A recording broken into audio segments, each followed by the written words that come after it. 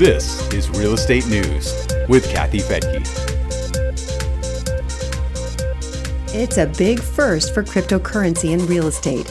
The nation's second largest lender says it successfully accepted mortgage payments in crypto from a handful of borrowers. It was part of a pilot program by United Wholesale Mortgage that was successful, but is now being put back on the shelf for a later date. I'm Kathy Fettke, and this is Real Estate News for Investors. UWM announced the good news this past week.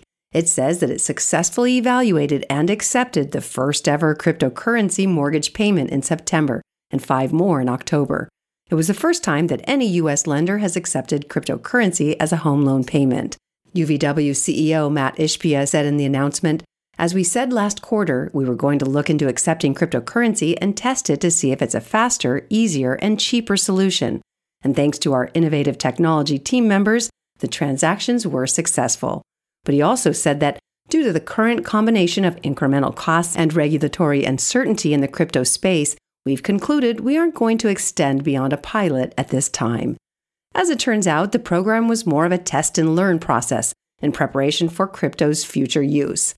UWM says it would resume the use of cryptocurrency and blockchain technology once it becomes something that will propel the organization forward.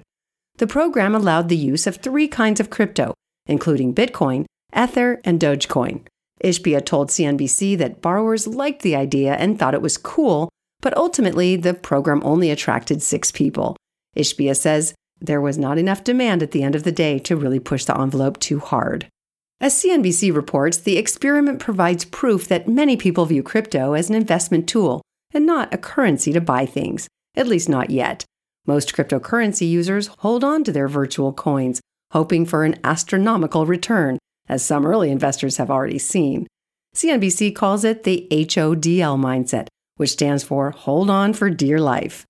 According to Coinbase, just 1 Bitcoin is worth more than $60,000.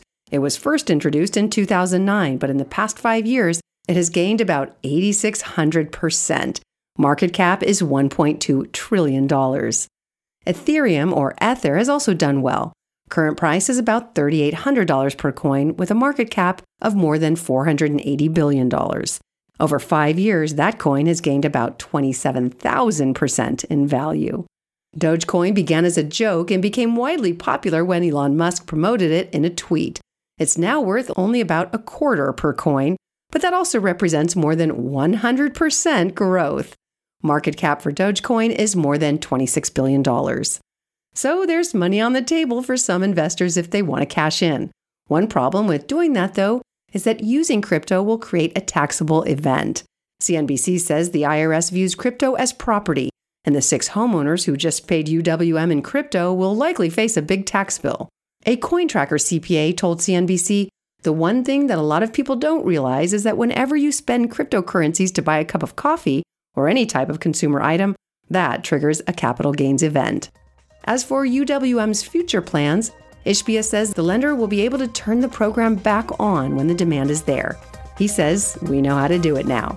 You can find out more by following links in the show notes at newsforinvestors.com. I'm Kathy Fettke, and thanks for joining me here on Real Estate News for Investors. The views and opinions expressed in this podcast are provided for informational purposes only and should not be construed as an offer to buy or sell any securities or to make or consider any investment or course of action.